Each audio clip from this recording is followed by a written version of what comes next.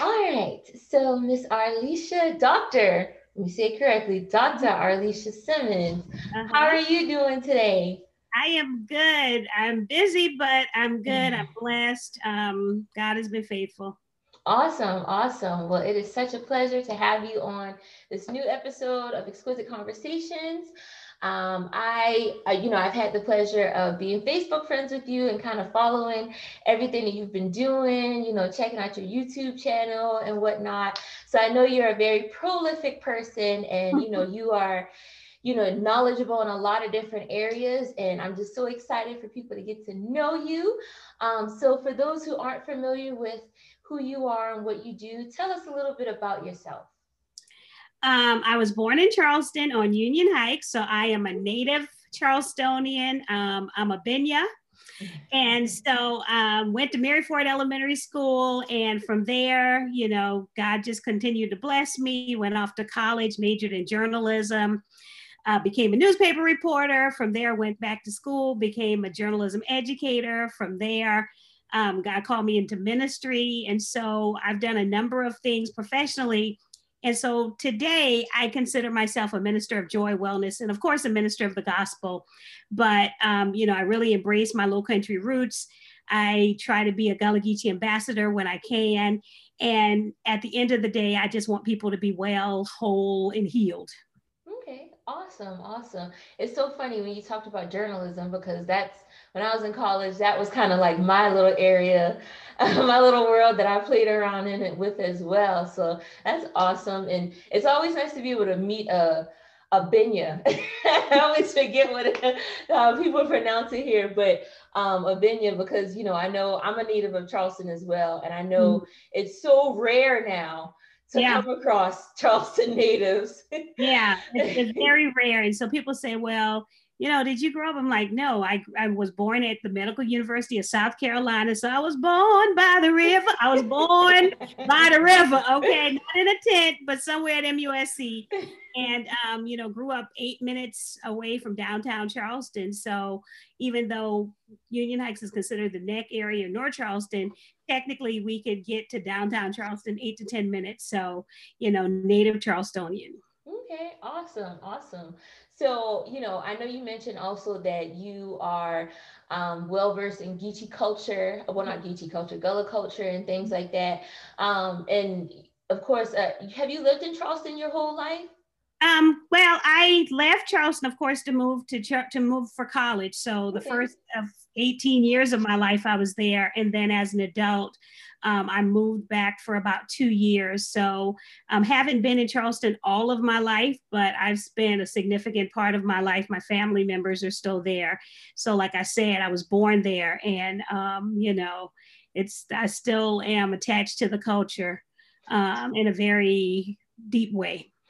Okay. What do you think of how the culture in Charleston itself has kind of evolved over the years? Because it's not the same Charleston we were used to when we were growing up. No, I mean, to some degree, it's exciting to see all of the new companies and the new, new way, the new businesses and the new restaurants and everything shifting. But at the same time, it's very sad. It saddens me to go downtown and to go in an area that once upon a time, if you went in, it would only be brown faces. It would only be our cousins, them. And now, no one looks like us. And it's also been challenging to see the area commodified. So people making money off of some of our Gullah Geechee foodways and, being able to promote our culture.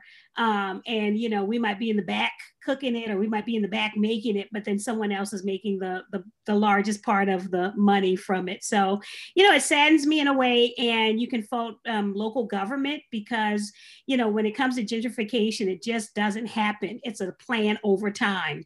And so the politicians of the 70s and the 80s, they contributed to this, as well as to African Americans who were not holding them accountable. So, in some ways, when we hear the song by Gershwin, Summertime, the living is easy, but I think African Americans in Charleston, they were sleeping.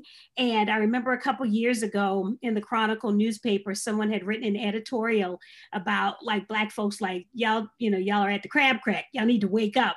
And so sometimes I'm disheartened that people have not been as woke, and have not paid attention to what is structurally happening to them, and have not held public officials accountable. And they have been relaxing and, having the crab crack and the oyster rolls. And there's nothing wrong with that. But also you have to be politically engaged and hold people's feet to the fire after they come to your church and you get them elected. Yeah, no, I definitely agree. And you said a mouthful for sure. Now, when it comes to, the Gullah culture, and I know you do your presentations, you're very big on sharing that culture. I've seen a lot of your videos on YouTube and whatnot. With everything that you said, is that one of the reasons why you are so, passionate about, being able to keep that culture alive? Yeah, I think it is. I've seen our sweetgrass basket work. And so I have some sweetgrass items in my living room, but I've seen other people, of other cultures selling it and telling people that they made it. And so, it happens with every culture. I bought some jewelry one time from a Caucasian woman, and she was telling me about this jewelry. And then I found out it was made in Uganda. So she sold it to me for $20. And then I go to Uganda and it's sold for less than $1. So, I'm just concerned that people will only get the curated side of our history, or some people will only get the Nickelodeon version of our history. So, I can meet somebody today, I can tell them I'm from Charleston, or they read my bio and they say, "Oh, you ever been to Gullah Gullah Island?" I was like, that's a fictitious place that Nickelodeon created, you know, with Ron and Natalie Days at the forefront of it. But that Gullah Gullah Island, it's the Gullah Geechee corridor that stretches from North Carolina to Florida. So I think we just all have to do our part so that the children who come behind us, they won't grow up like us and not necessarily not know about their culture. It took me going to college to realize that the way I speak, it is not something I should be ashamed of, but it's a part of a grander narrative. And so I'm just trying to help people understand that grand narrative, so you don't just associate, shrimp and grits, a crab, or talking funny with who I am. Sweet tea. Well, sweet tea is more of a Southern food way. But, so you won't just think, oh, it's like this movie or it's like this show, but you will know that it is something that's larger, it's beautiful, it's a connection to our Western African roots that we can still see in West African culture. So I just want people to be informed. I don't want, the Bible even talks about people walking around in ignorance. I don't want people to be ignorant spiritually, and I don't want them to be ignorant as it relates to the history that is living and breathing among them. Okay. Oh, yeah. And when you said the Gullah Gullah Island thing, that reminded me when I was in college, I had someone, because I went to school in Pennsylvania, I had someone literally ask me the same thing. Yeah. And I was like, it's not a real place. Yeah. And I mean, yeah, no, they don't, but people don't know because they couldn't see past, the images that were created. And I'm grateful that at least those images gave some exposure. And, back when it was created, people didn't necessarily use the internet to Google everything or to find out about everything. So, you do have to allow people grace to have an opportunity to learn more. So I just help them with that. Yeah, you kind of have to now these days. So I know you talked about your journalism background. So writing is something that, seems to be something you've been doing for a very long time. And I know you're a published author and coming up on your release of your second book. Yeah. So talk about, that love of writing and that passion for, being able to tell stories on paper and things like that, and of course, tell us about your new book that you're releasing as well. Well, I guess I started finding a love for writing in Well, first I'll have to say I found a love for speech, and so I was in the National Forensics League in high school, and so what I would do is I would speak other people's words, and so whether it's Maya Angelou or one of the other great Black poets, I would communicate their words through interpretation, and so over time I realized just the power of words, of communicating those words, of engaging an audience, and so I joined the yearbook staff, and I noticed that the copy that I would write. It would always be something that resonated with people because I was able to show instead of tell. And that's what we learned in journalism school. And so when I got to Winthrop University, where I went for undergrad, I joined the newspaper staff of the minority newspaper. And I realized the power of continuing to tell stories. And so as I go on and get my doctoral degree, I start studying as a historian, as a media historian. And to do the work of a media historian, you are technically relying on documents of the past to tell a story, to answer a question.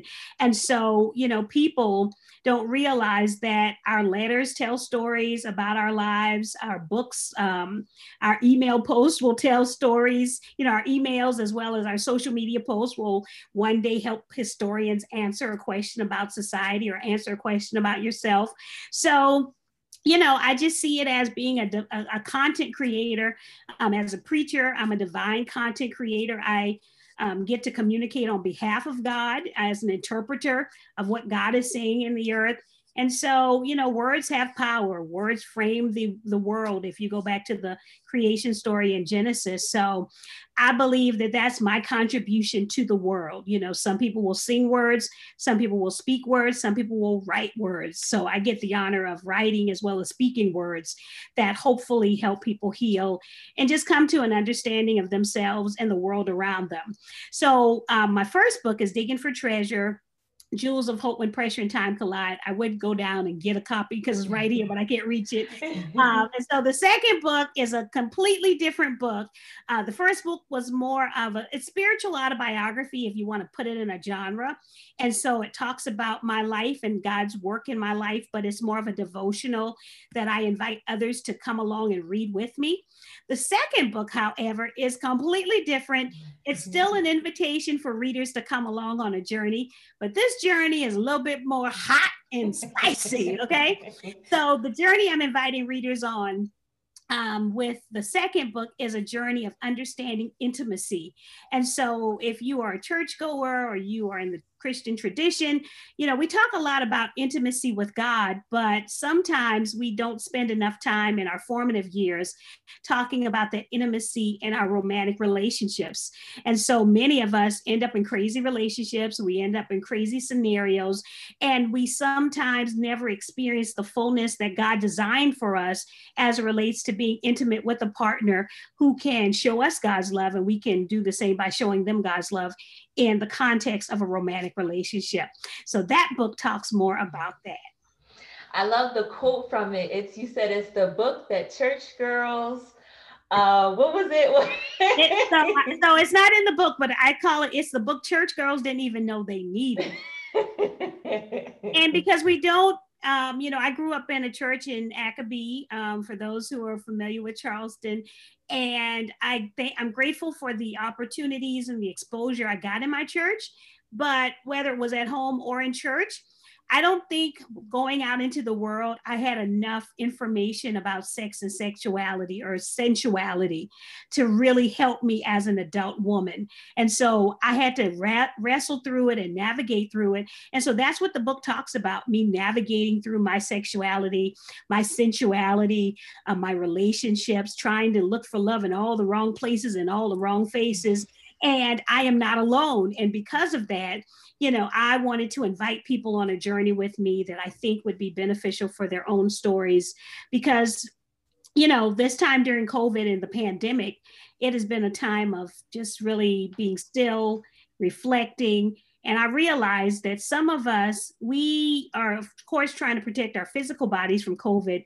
But in the meantime, God used some of this time to even heal us. And so, I was healed through the writing of this book and sharing it with the world. Okay. Awesome. I know intimacy is one of those topics that especially for women, we can often be embarrassed to talk about, it's kind of like one of those things like you don't want to talk about publicly. It's like you don't want to be judged. But did you feel that way? Did you go through those emotions? Like, oh, definitely. I mean, that is probably a reason I didn't publish it before now, because, you're always trying to present this good girl image. And, if you are in the church and you're unmarried, you're always told like you shouldn't be having sex, shouldn't have sex. And we kind of amplify and honor women who remain virgins all of their lives. And I'm like, but that's not everybody's testimony. So, we don't talk about sex, but then women get pregnant. You're like, oh, okay, you're pregnant. And then some churches will ostracize that woman. Nobody will ever ask, how did the woman get pregnant? Now, of course, these days people can do IVF and a number of different treatments and ways to get pregnant. But I think because we have such a really bad way of talking about sex, and we don't help our young people kind of understand their bodies as well as how to have sex, that we sometimes end up behind the 8 ball, and we have people who enter into relationships before they're ready. And, that then leads you on this road of just a whole bunch of craziness that I think we would not have to go through if parents, as well as churches and safe spaces, would allow young people to ask questions. And so I talk in the book about, having those safe space moments with young people and really trying to help them, encourage them to make good decisions. At the end of the day, sex is a decision. And some of us haven't made the best decision when it came to that. Some people didn't have an opportunity to make a decision. So this book may not be for some people, especially if your first exposure to sex or intimacy was something that was forced upon you and it wasn't something you desired and participated in willingly. So, I hired a book coach. I could have easily just hired somebody to edit the book and put it out, but I hired a book coach because I wanted someone to walk with me through the process. And that's what she did. So, there was this shame, like, oh, they're just going to think I'm I was like, they're going to think I'm a hoe. And she was like, no, they're not. Stop it. So I had those moments of wrestling. But I believe, the Bible says we overcome by the words of our testimony and the blood of the Lamb. So if my testimony, if my sharing of my stories and my scenarios can help somebody else on their journey, especially a younger woman, like I'm in my mid-40s. So if I can get this word out to a 22-year-old, I want to save you the 24 years of lessons that I had. You know what I'm saying? So if somebody will give this book to their college student, that means she's going to save 24 years of foolishness, okay? And that's something you can't pay for, the amount of craziness, the amount of energy, the amount of frustration, the amount of heartbreak. You can't, no one can repay you for that. So my prayer is that through my testimony, somebody else is going to have a better love, a better life, and a better relationship. I think that's very powerful because, especially I think I wouldn't even say when it comes to the church. I think in just we have a way, our culture and our society has a way of making intimacy and sex two different things, when sometimes in a lot of ways they're one and the same. And I think we don't, so we're so quick to shame people when we talk about it, or we get uncomfortable, like, oh no, we're not supposed to talk about that, or assume that people just should know what to do. When if you just talk about it, we can all save each other a lot of frustration and headache, so but definitely I think I commend you, for having the courage and the courage and the challenging yourself and challenging other people to be able to say, okay, we know that no one wants to talk about sex, but we have to talk about it. Yeah, we have to talk about it. I mean, we wouldn't be here if somebody didn't have sex, Yeah. We have to talk about it. And, intimacy and sex are, sometimes they're together, sometimes they're separate. And I think, we don't talk about emotional intimacy, and we don't talk about how the importance of just human connection. We're all in some cases separated, isolated. And so people are missing the intimacy of even being on the pew with another person so that they can, shake your hand, they can touch 3 people. And so that's even some level of intimacy. And so, I think in our society, because we don't understand the full depth of intimacy, we automatically associate it with sex. People get into relationships that maybe they don't want to be. They just need someone to listen to them. They need someone to hold them. They need someone to touch them. They need someone to care for them. But to get that, they may have to do something transactional. And so I talk about that as well as sometimes, we negotiate for our intimacy. And so I'm excited about the book. I think the captives are going to be set free. You're going to laugh, you're going to learn. And then there are reflection questions at the end of each chapter. So readers will be asked to really tap into your own story. It's not just about my story and my exploits and my entanglements, okay? But it's about looking at, how have these issues played in your own life? And you may not be able to resonate with every question, but maybe you have to search some places in your heart that have been hidden or hurt. Okay, awesome. What is, I want to circle back a little bit because I know I kind of jumped to the book before I got a chance to ask you about this. We're talking about intimacy, but clearly, it's clear that you have a very intimate relationship with God and ministry. What kind of, and we might have glossed over it a little bit, but what kind of led you to want to build on that relationship more and pursue, a life in ministry and things like that? I'm always curious to hear stories, and, we talk about testimonies and sharing, those stories and things like that. So, what kind of led you to want to pursue, taking your love of God and your relationship with God to the next level into ministry like that? Some people will say, I knew I was a minister and God called me, and they say, yes, God, I'm here. And I think the rest of us are like, really, God? I'm kind of busy here. I want to have a hot girl summer. I don't want to be in prayer and fasting. So, that was my testimony. Really, God? So I think I was called to ministry really early, but I didn't answer my call until I was in my mid-30s in graduate school, and I was studying the life of a female broadcaster who was a radio preacher. And then what I had heard God say to me earlier, I was like, okay, I guess I need to answer this call to ministry. And then I answered my call to preparation. So I went to divinity school so I could study and show myself approved that, this wasn't something fly by night. So, when you're called by God, people have various callings. And so ministry, people have callings to preach, calling to pastor, calling to teach. We have a fivefold ministry in the body of Christ. But it was just one of those things of wrestling. And I knew that God had placed a lot of gifts in me to proclaim, to speak.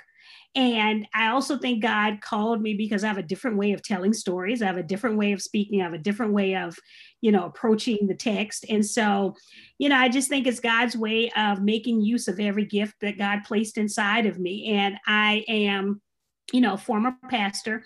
So I did pastor for under 2 years at a church in Washington, D.C. And through that experience, God was even helping me really define and refine what it is that my call is to do in the church. And I'm seeing more and more that, not to say that I'm not called to the church, but I think God has a plan for me that is outside of the four walls. And I think some people miss it because they think to be in ministry, I got to go into church and I got to get in the pulpit and I got to preach and I got to do this. And I'm like, no, God calls me to this ministry of joy and wellness that I have to give people messages, to promote, to stir them up, to ignite a fire in them that I couldn't do in the church because I'd have to wait my turn. I'd have to wait until somebody allowed me to preach, or I'd have to wait to see if it fit into the preaching calendar that I could talk about this one topic. But now I can just do it any day, anytime, and use social media to do it. So I think, some people might remain a pastor or a preacher for 30 or 40 years, but I'm seeing how God continues to do new things and continues to evolve the ministries that we've been given. And so I still preach in church context.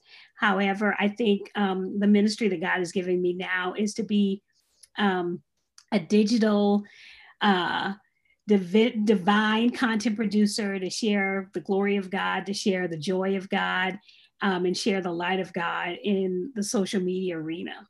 And sharing your testimony as well. So and sharing my testimony. Yeah, exactly. And I do that with my social media every day of helping somebody, I'm telling them a story. And the story is so that you can connect with your own story. So yesterday I shared a story. so you can connect with your own story, because I'm going to leave you with something to think about after I share my story.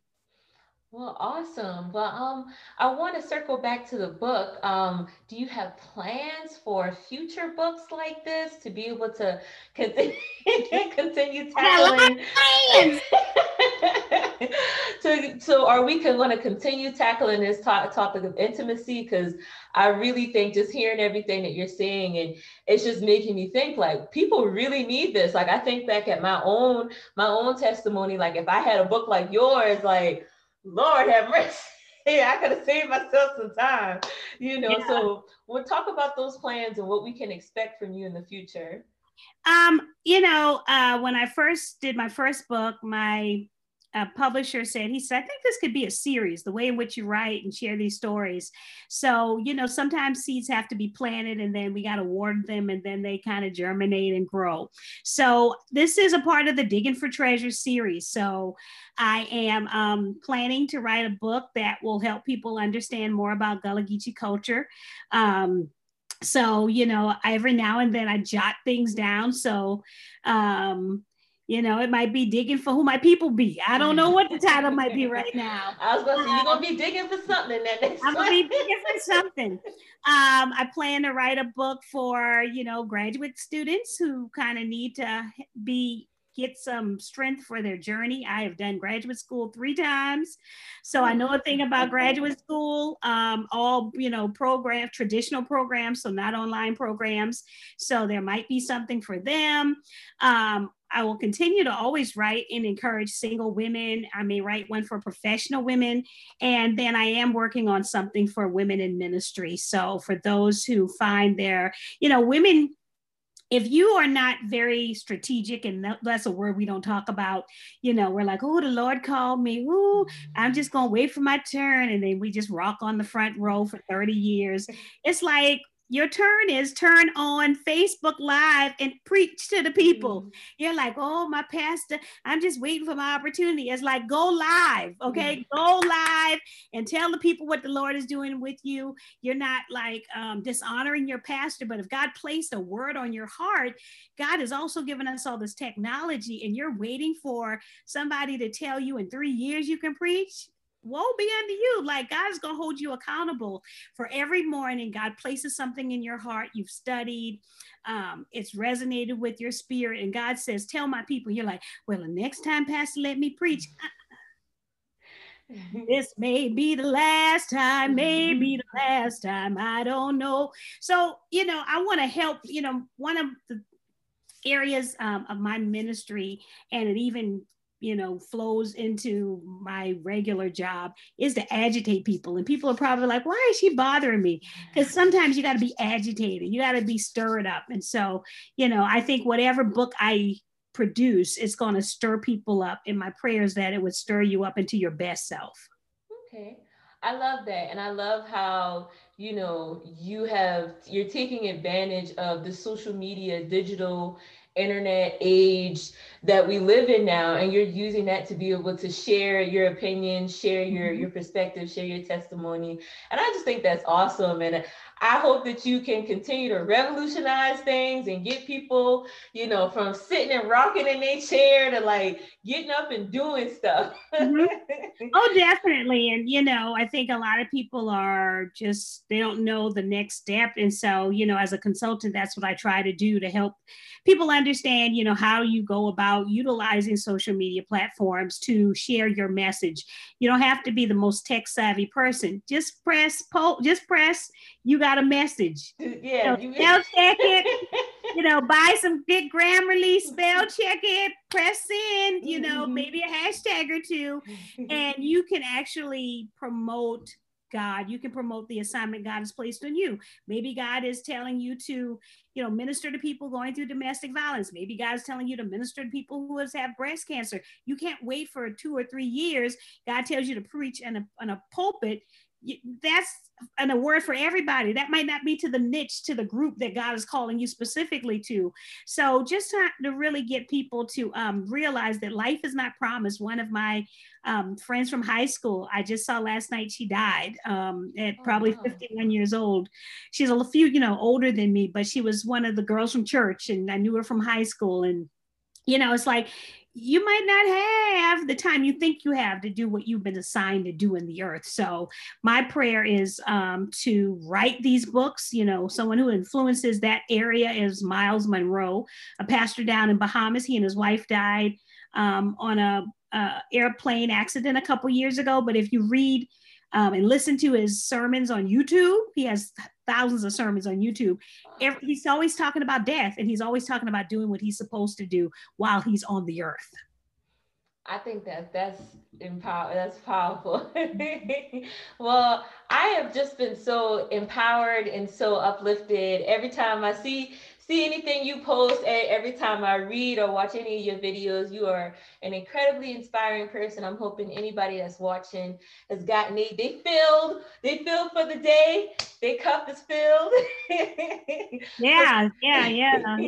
That's my prayer. My prayer is, we're supposed to be light in dark spaces. So my prayer is that if you come in contact with my content, if you come in contact with me, then you feel the love of Christ, the joy of Christ, and the light of Christ. So that's my hope. And I hope that you would buy my book and you would say, oh, Lord, she know Jesus. And yes, I do. Just sometimes Jesus has to shake his head at me, but we're good. I think he shakes his head at a lot of us. All the time. Okay, all the time. So tell us, Juan, before we close out, tell us again where we can find you, your social media, and about your book. Where can we buy your book? The book will be available on February the 9th of 2021 on Amazon. And so when you go to Amazon and you type in my name, the name will be on the podcast, Arlesia Simmons, Digging for Intimacy, Sex, Sensuality, and Loving God. You will find it there. My website is drlecia.com. That's DRLECIA.com. And I am on social media platforms. I'm Dr._Lecia on Instagram. And there's a Dr. Lecia page on Facebook. And I'm having a number of talks associated with the book launch.